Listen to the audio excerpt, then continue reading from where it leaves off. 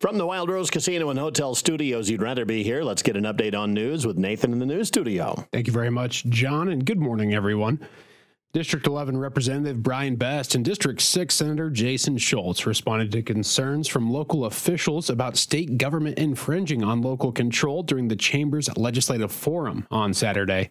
City and county representatives pressed Best and Schultz about Senate Study Bill 1124, which would consolidate some property tax levies available to municipal governments and limit their year-to-year growth to around 3% maximum.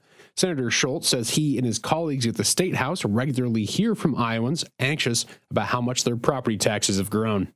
Constituents have endlessly reached out to the legislature and said that we can't afford our property anymore. They own them, they paid off their mortgage. Some people are on fixed incomes, Social Security, they're retired, they don't have an opportunity to get a job, a different job, or anything, and they said, I'm going to have to sell my house simply because the property taxes keep going up. So we have tried twice to reform property tax. And the lesson that I got there and the warning that I still carry forward is that if you don't have buy-in from local officials, there are so many ways to go around the legislature's intent. This bill is a little different. First of all, there are no cuts to anybody's budgets. What it does is try to put a formula and a framework in place to regulate growth of budgets, and that we think we can do. Schultz adds the existing property tax system is complex and cumbersome. He says the proposed 35-page bill will eliminate or combine some current levies and cap how much governments can increase taxes from one year to the next. And the formula actually allows some counties who have either growth or very low cash balances to actually grow. And there's one city out there they've identified could actually grow 8 to 9%. So it's not a hard and fast, you can't grow. One of the thoughts that I've had after going through 2 property tax reforms, multiple income tax cuts, and then sales tax conversations is that I've always said over all the years, I am always going to stand up for the taxpayer. That's part of the reason I got into office. He acknowledges SSB 1124 represents some strong positions in the Senate, and it's unclear if it'll gain enough support to pass in the upper chamber. Representative Best says the House is also looking at easing Iowans' property tax burden, but they're going about it in a different manner. One thing that we've been talking about in the House is the possibility of, instead of limiting growth to that 3.25, is to maybe limit assessed values to that number, which would, in its own way, probably help. At least your assessments aren't going to climb ridiculously high. So that's another option that might be available, and the House is talking about that. Best says the state needs to be cautious about impeding local control. The supervisors, the mayors, the city councils, they're all elected officials, so I think we do have to be wary about taking over too much control where local control is good. I had a supervisor who mentioned that in a different county that they had, over the past number of years, stated about 2.5% growth, but they liked the fact that they could go over that growth some years and be under that amount of growth in other years, which over a 10-year period it leveled out. But they did have some years where they were over 2.5%. It all kind of came out in the wash over a 10-year period. Best and Schultz both serve on the Ways and Means committees for their respective chambers. They anticipate many adjustments and negotiations to the bills as they move through the legislative process. You can find full audio from Saturday's forum at St. Anthony Regional Hospital included with this story on our website. And a recent report from Manning Regional Healthcare Center shows the estimated local impact of the rural provider exceeds $11 million per year. According to the Iowa Hospital Association, MRHC created or maintained 160 jobs in 2022 with direct payroll income of over $7 million. When the secondary impact is included, such as the purchase of goods and services from local businesses, the hospital's effect on the economy climbs to $11.4 million annually.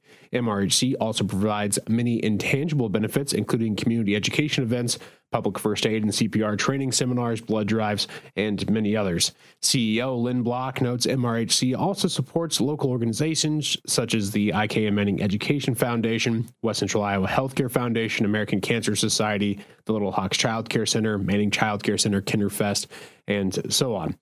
Block says we are grateful to be able to make such an impact on our local communities. It takes all aspects of a community working together to be vibrant and strong.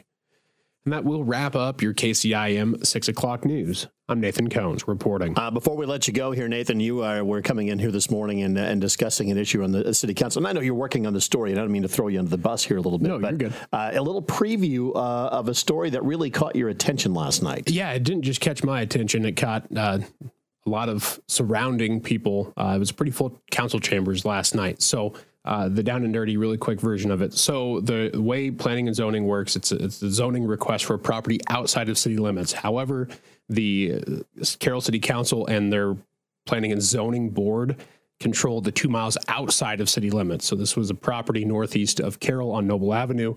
The family in question wanted to build a welding shop on property they own. They currently farm it. It's under agricultural, I think it's A2 with agricultural protection overlay on it.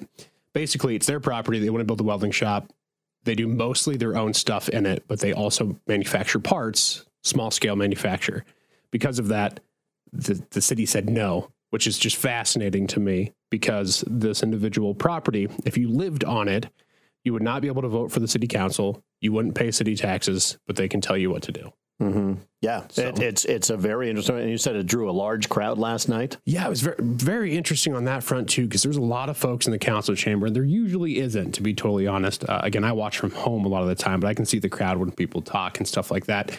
And I don't know how many of them were actually Carroll residents, like within the city limits. There are a lot of them Carroll County residents, but there are folks that work in the industry, farmers from the area. So definitely contribute to the local economy. I'm not saying that they shouldn't have been there to advocate for the individual looking for a rezone, but it was just a very unusual circumstance in my experience anyway. Yeah, and you hear about this all the time around the Des Moines. It's the urban creep out in the agricultural areas and stuff like that. So you don't really hear it so much about that here in Carroll as much, but that's a case where... I do not think urban creep applies to Carroll in any way, shape, or form. Like I said, generally it's more the Des Moines and things like that, but... I wish that were... I do wish that were the case. It's just not the reality. It's interesting, the rules that you don't really realize go on all the time that suddenly apply in circumstances that just happen to pop up like this one. So they're not intuitive. They're not intuitive at all. No, and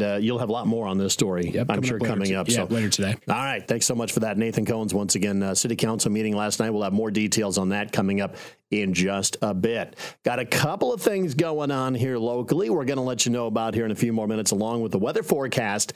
That is on the way, about a minute away.